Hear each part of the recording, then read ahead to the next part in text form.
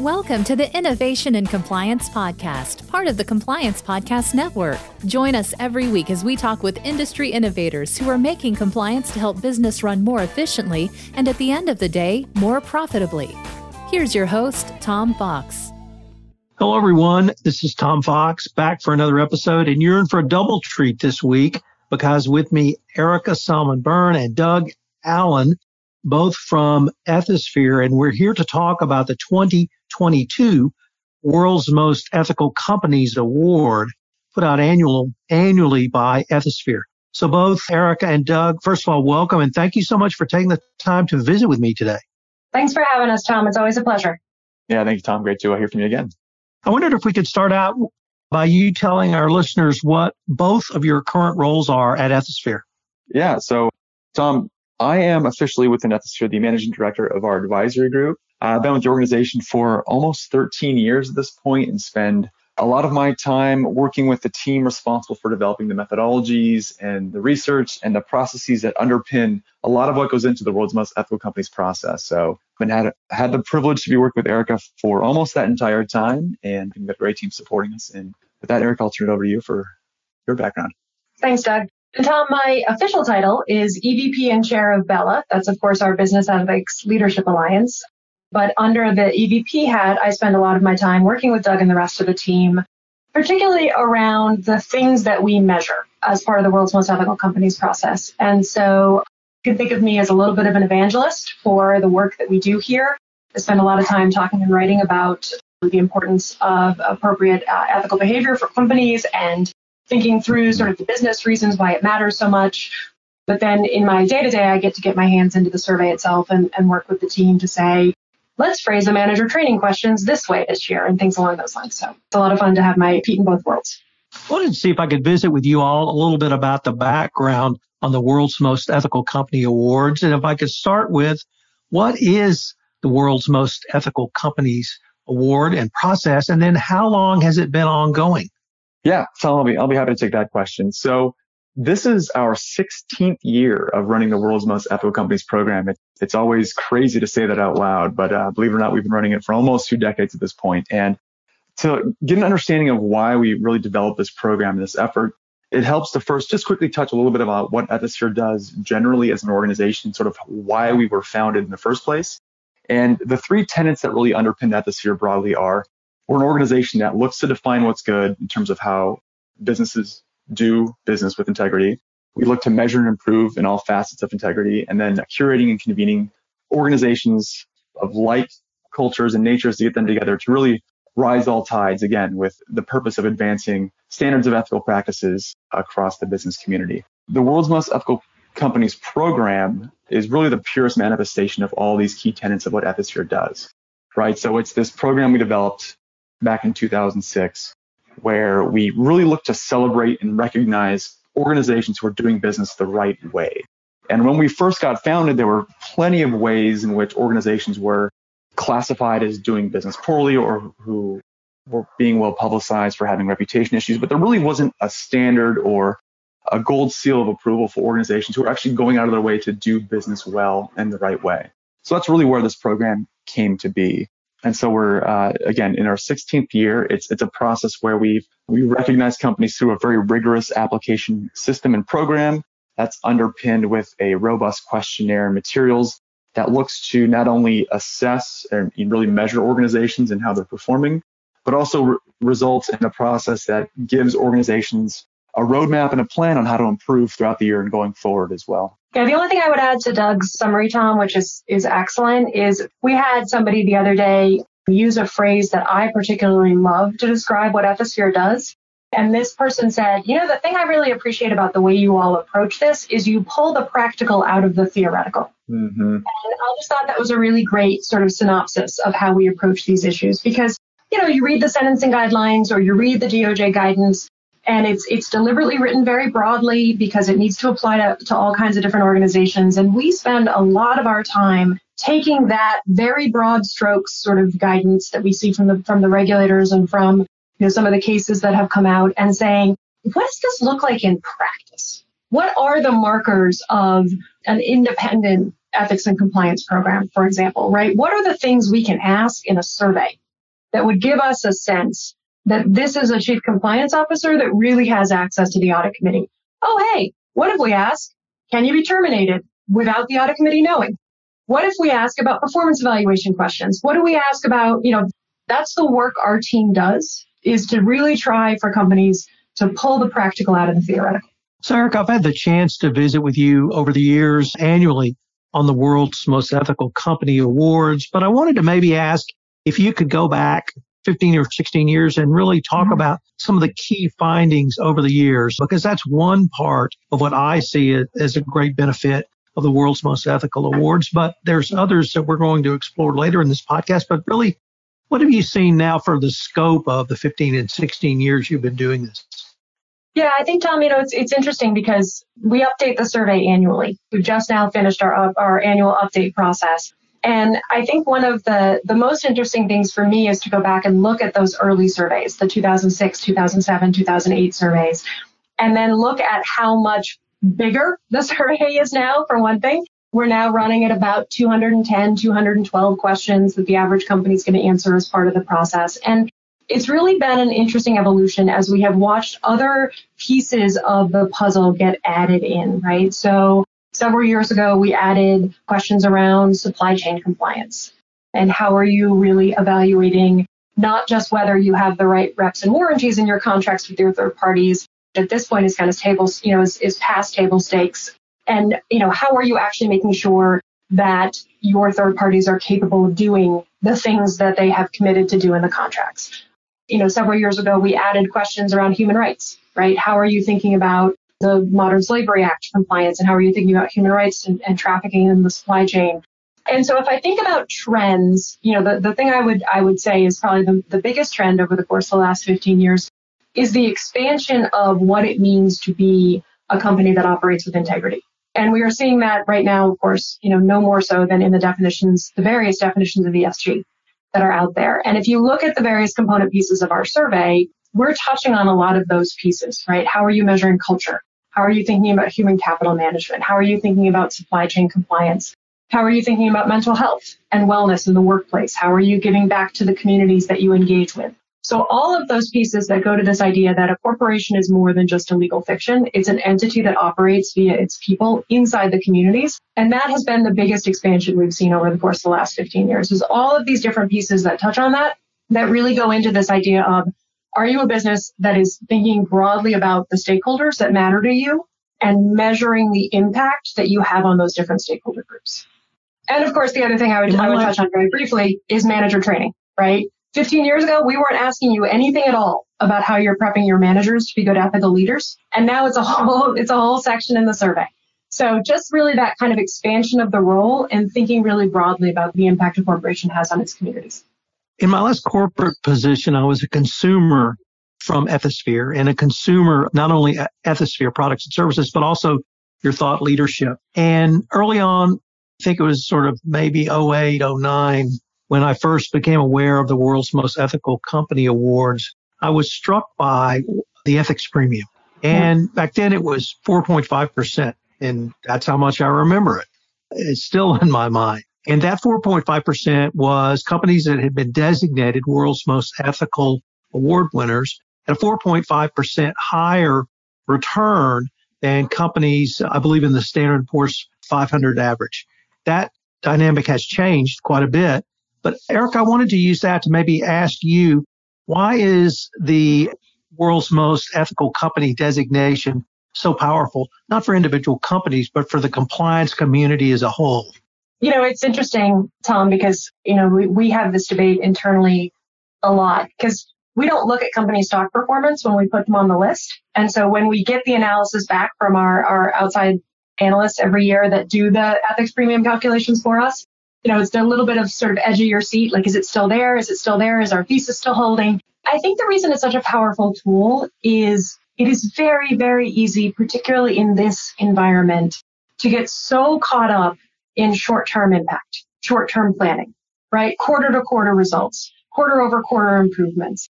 What am I doing next month? What am I doing next week? What am I doing, 2 days from now? And what our analysis over the years has done is we have shown that companies who think about doing business with the interests of all their stakeholders in mind and a long-term perspective really do outperform their competitors. And that is a way to build a dam against the short-termism that is more than just sticking your finger in the hole in the wall, right? It's an opportunity to push back against excessive, sort of chasing of goals, to be able to say, no, we really will be able to attract the best employees. We really will be able to have lower turnover rates. We really will be able to outperform our competitors if we keep our purpose and our ethos at our core. And that's been our message, for 15 years. I have to say it's pretty gratifying, to be able to demonstrate that thesis year over year. How does Ethisphere annually announce the world's most ethical company award designations? Yeah, Tom, I'll be happy to speak to that. So we use a few different modalities to communicate the recognition. So to give folks listening in a broad sense of timing, so applications open up generally in the early August timeframe. So we've just announced a few weeks back the 2022 World's Most Ethical Companies process. And the application period runs from August until about the middle of November, when everything is due. The team spends the next several months reviewing, aggregating, and assessing what's come in terms of applications. And generally, companies are notified privately at the end of January. And I say privately because we understand the sensitivity around, going through this process, applying for this designation. And for those who aren't recognized, we make a explicit reference that we only announce those who do make the list, right? There's no acknowledgement or public pronouncement of anyone who goes through the process and is not recognized. So we make all private announcements at the end of January. And then we prepare a more broad release publicly, typically in the middle of February, right? So about the February 15th, I think is our tentative plan date for 2022, where we announce publicly the entire list of organizations who make the designation for a given year. And along that comes with, of course, celebrations and recognitions and so on. But I think the culmination of the program really occurs in April at what we call our Gala Awards event, as well as our Global Ethics Summit, which is the Gala Awards dinner is really essentially our celebration event, recognizing, celebrating, and inspiring the community that underpins the World's Most Ethical Companies program. So that's really where we have a chance to put the spotlight on each company individually, inspire through guest speakers. And it's really a fantastic event we've put on several years. We're really hoping to do it again in person this year in New York City. I think we're still making those decisions now. But again, that's been sort of the pinnacle announcement occurs in that April timeframe. Let me change the focus just a little bit because we talked about what the world's most ethical company designation means for the compliance community. But I've talked to a lot of CCO types who have gone through the process. And I've really come around to thinking that the process, can't say it's more important than what it means to the community, but at least equally important, but maybe even more important, that the process for the individual company. So I really wanted to ask, one, within your collective knowledge, would that be a fair assessment? And two, maybe if you could detail a little bit about the rigor of the process, because I just think that the more I hear about people who go through it, the more I talk to you guys and understand what goes into it. I think it's just a very, very good exercise for every company to go through. Yeah, Tom, we completely agree. And so you had mentioned the importance of even going through the process. And this is a point Erica had brought up earlier. The survey that comprises a large part of the selection process is updated on an annual cadence, right? So this is a process and a methodology that we review as a team every year with input from the community, with input from independent subject matter experts, with feedback from recently released regulatory guidance that's come out throughout the year. So this is an evolving, growing, developing process that, again, gets looked at by experts across many different disciplines and dimensions every single year. So just by engaging with the application process itself, you get a very clear and detailed description of really where trends are going, right? You can see what we're looking at in terms of the focus of our measurement. The answer options provide great roadmaps in terms of options and considerations to make when looking at various elements of your program. So, Tom, I think you've exactly nailed the point in that just by going through the exercise of reviewing your program in the context of the questions we ask and the documentations that we request, you get a very clear sense of, where trends are going and where the experts are thinking, where regulatory guidance is perhaps pointing companies to. So it's, again, going through the process itself, reviewing the questions is an incredibly valuable exercise independent of the recognition that may or may not come as a result of it. Well, in listening to Erica talk about some of the new areas that have been brought in for inquiry over the years, it also strikes me that this process could be used almost as a gap analysis. And a gap analysis perhaps for your entire program, but also individual components that you may be strong in one area, but may find in other areas. And you specifically mentioned management training. Could be middle management training. It could be tone, but other areas that you might see an area that would lend itself to enhancement, if not full remediation. Would that be another way a company could use this process? Absolutely, Tom. I agree with you 100% on that. We put a lot of time and energy into revising the survey every year. It's our distillation of everything we've learned over the course of the year, listening to hundreds of companies talk about their programs and really pulling out some of the things that we have seen that have particularly impressed us in terms of company practices. And I've had a number of compliance officers tell me that, especially since we release an annotated version that shows our red lines year over year, that they just go straight to that. And they say, oh, okay, so this is what Ethisphere's, this is the distillation of the brain trust, right? Of all the things that they've decided to change in the survey this year. And they do use it exactly as a gap analysis. We also, for everybody who applies, you get a scorecard. And so that is our estimation of the areas where you are strong and the areas where you have opportunities for improvement. And that is another critical benefit from our perspective of participating as part of the process, is the fact that you get that external assessment of your particular areas of strengths and weaknesses. We've talked about the company side of things, but now let me turn to the Ethisphere side of things. And I was wondering if you could detail a little bit after a company submits its application, if that's the right phrase, could you detail the Ethisphere process and how you analyze the submissions and really the rigor Ethisphere goes through in this process? Yeah, Tom, we'd be happy to. And before getting into sort of the process we undertake, I'll quickly touch on what's required to apply so folks have an understanding of what exactly the inputs we consider are. And we've mentioned repeatedly the Ethics Quotient Survey. This is the robust survey Erica had mentioned that underpins a lot of the quantitative analysis, a lot of the current state analysis of the program and practices in a given organization. So we do ask, first and foremost, that this survey be completed.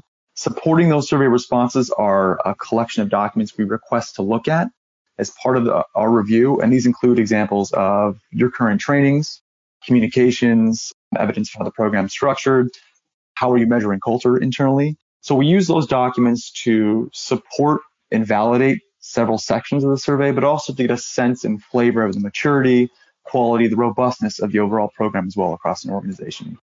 And so those are the two primary asks of a given applicant company. And so when we receive those materials on or before that November timeline, what we also do is our own independent reputation analysis as well. So a key component of recognizing companies is looking at their reputation, their legal history, their track record of ethical conduct in the marketplace. We go back 5 years for every given company that applies to get a feeling and get a sense of that history, right? That context.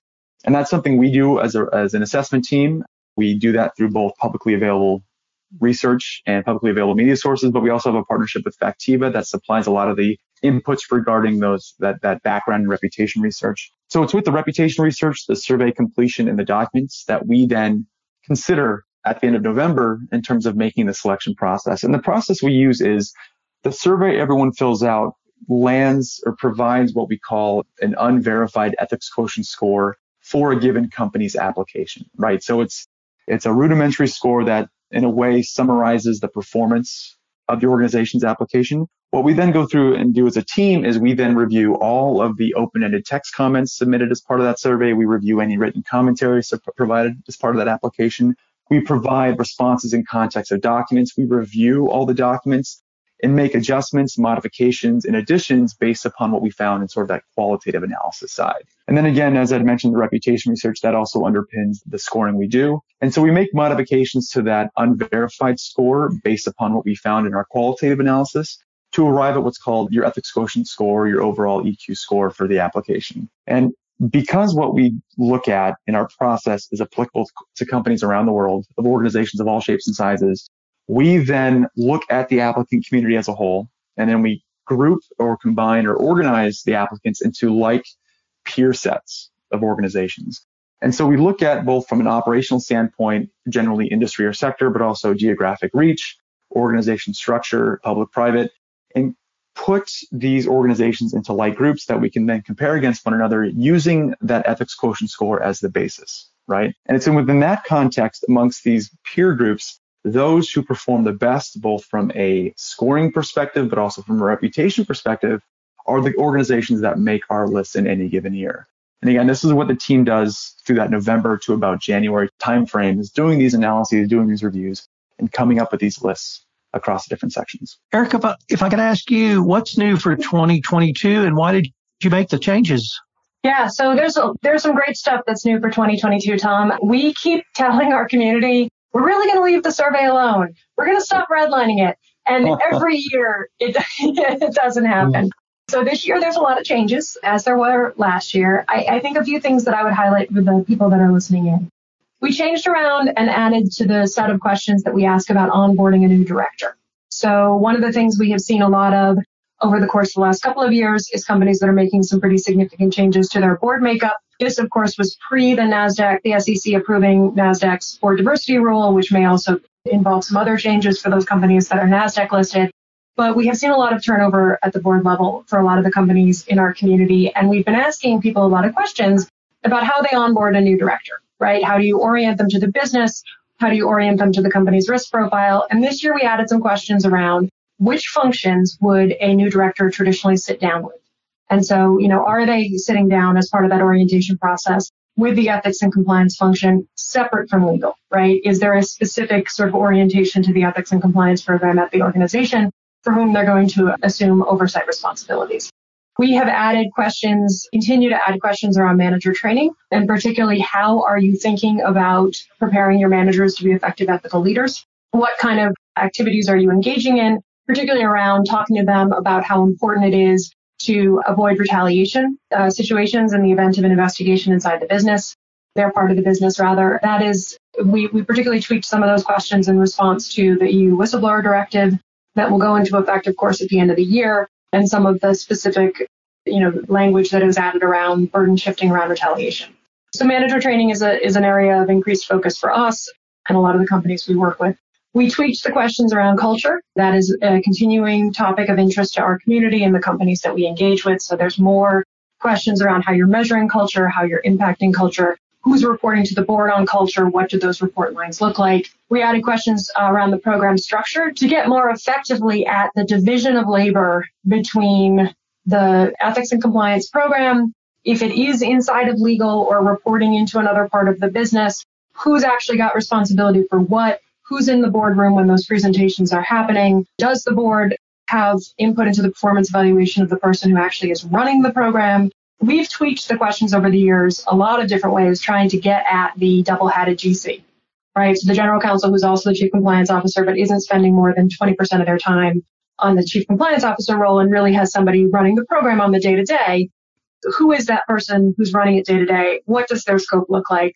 Who are they talking to? Who are they reporting to? Who's setting their compensation? Those kinds of questions. So we really spent a lot of time working with that program resources section of the survey. The impact section, which is our sort of ESG focused section outside of the culture and governance pieces that we ask about in other parts of the survey, we did a lot of work in that section as well, looking at the ways in which companies are particularly reporting on the key performance indicators around their ESG efforts. Those were just a couple of the quick highlights. And it really is, as Doug and I have both said, something that we do in response to what we see in the community. So trends we're seeing, things we're seeing from regulators, kind of that compilation of all of the time and energy that we spend focused on these issues. Could I ask who should apply for the world's most ethical company designation? Yeah, Tom. So I mentioned previously, it's a process we've designed to accommodate organizations around the world. Generally, larger organizations tend to do better in our process than those who are quite small. This is sub 100 million in revenue, sub 50 million in revenue. However, those organizations aren't disqualified. This is a process we developed intentionally to be applicable to organizations around the world of any sector and industry, by and large of just about any size as well. You can see from our list of past honorees, we've had organizations from small coffee providers to large retailers to large software companies and everything in between.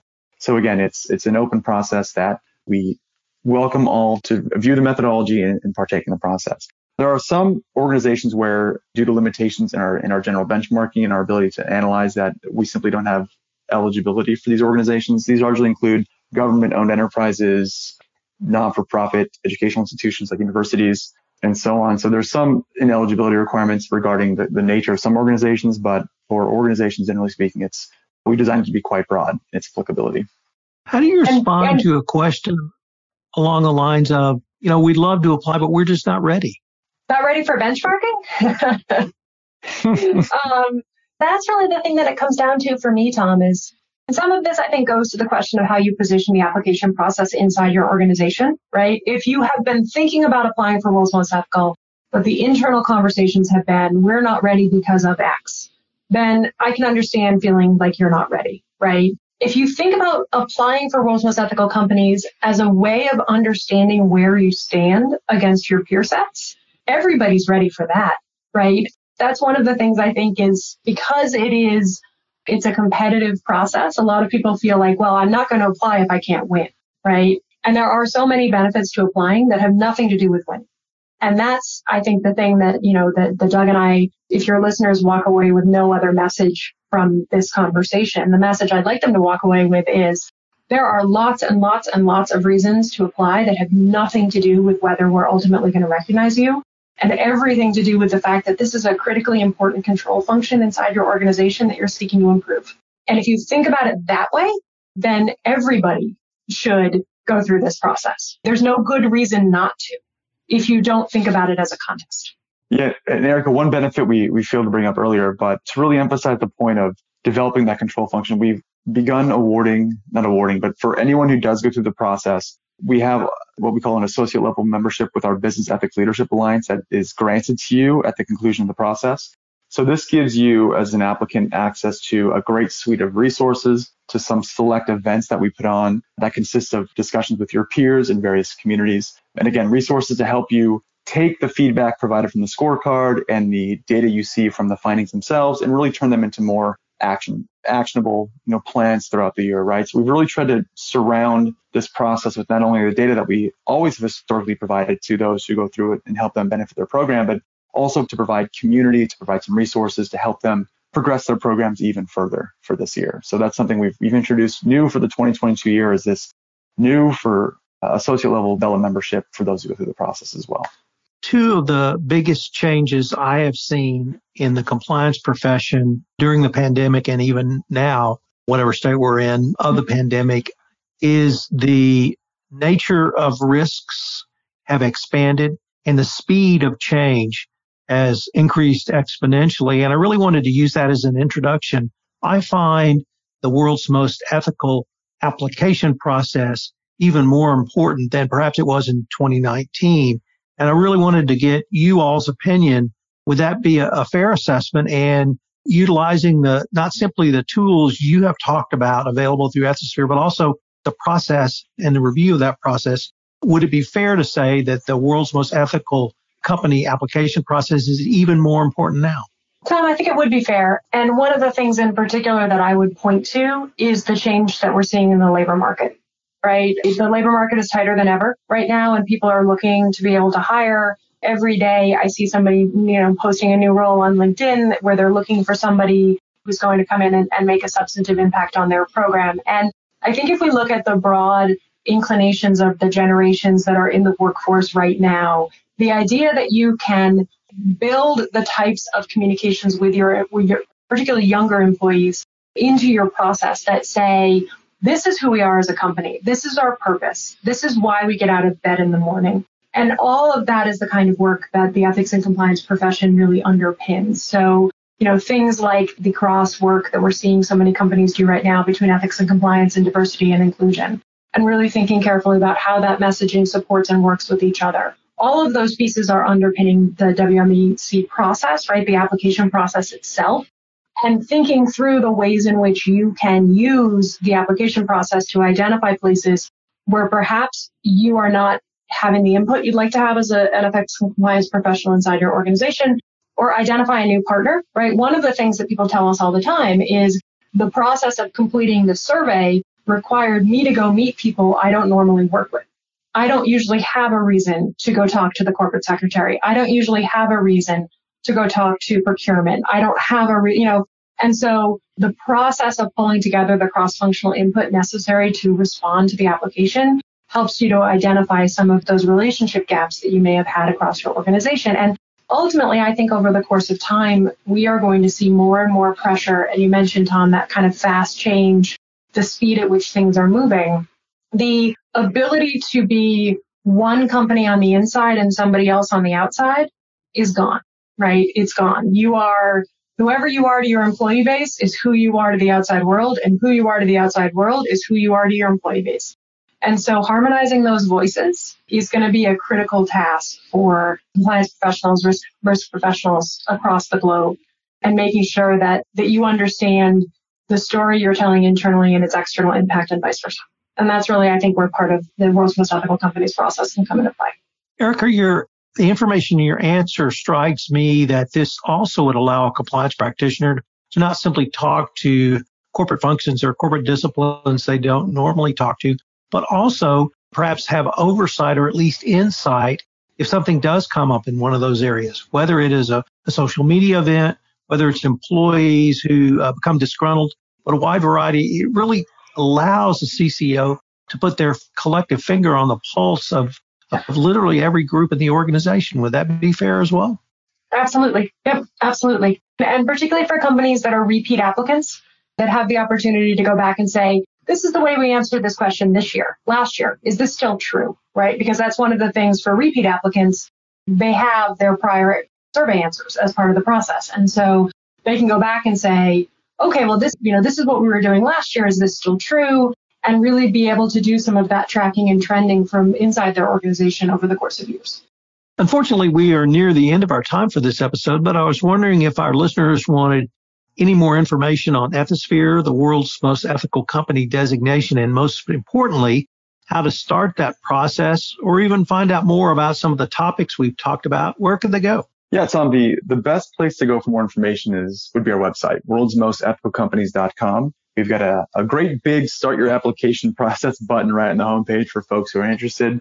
I do want to say that everything that we describe as part of the requirements of going through the application process, so the ethics quotient survey, our documentation guidelines, we provide them right away at the outset of the process. We provide them to anyone who's interested. So submit that interest form, get access to those materials, take a look, right? See if this is something you'd be interested in. But we provide all of the required materials in advance of you deciding whether or not you actually want to go through the process. So we invite everyone to head to the website, download the application materials, check out our application guide, get a sense and feel for what we're asking and the depth of the questionnaire. And we certainly make ourselves available as an assessment team for any questions that do come up. So sort of our inbox that we all share is wmeapplications@ethisphere.com, where folks can email us questions about specific elements of the application, requirements, questions about the ethics quotient survey as well. So we invite any and all questions to come in through that channel as well. We've also started doing every other week some regular office hour session as well. So members of the evaluation team will jump on a webcast-like format. We'll engage with the community, answer questions. We had our first one last week, went really well. So we invite folks to join us for those discussions as well to get questions addressed. But again, everything that is part of that required application process, we provide freely. Come to our website, access those yourself, and get a sense of the process as well. Well, guys, this has been a great episode. I have certainly learned a lot. I know our listeners will as well. We're going to link to the information you detailed, Doug, in our show notes. I wanted to thank you guys again for not only appearing on this podcast, but literally everything you do for the compliance community. So I look forward to continuing this conversation. Thanks so much for having us, Tom. It's always a pleasure to speak with you. Tom, really appreciate it. If you want to stay up to date on the latest innovations in compliance and help your business run more efficiently, subscribe to this podcast and help spread the word by leaving a review.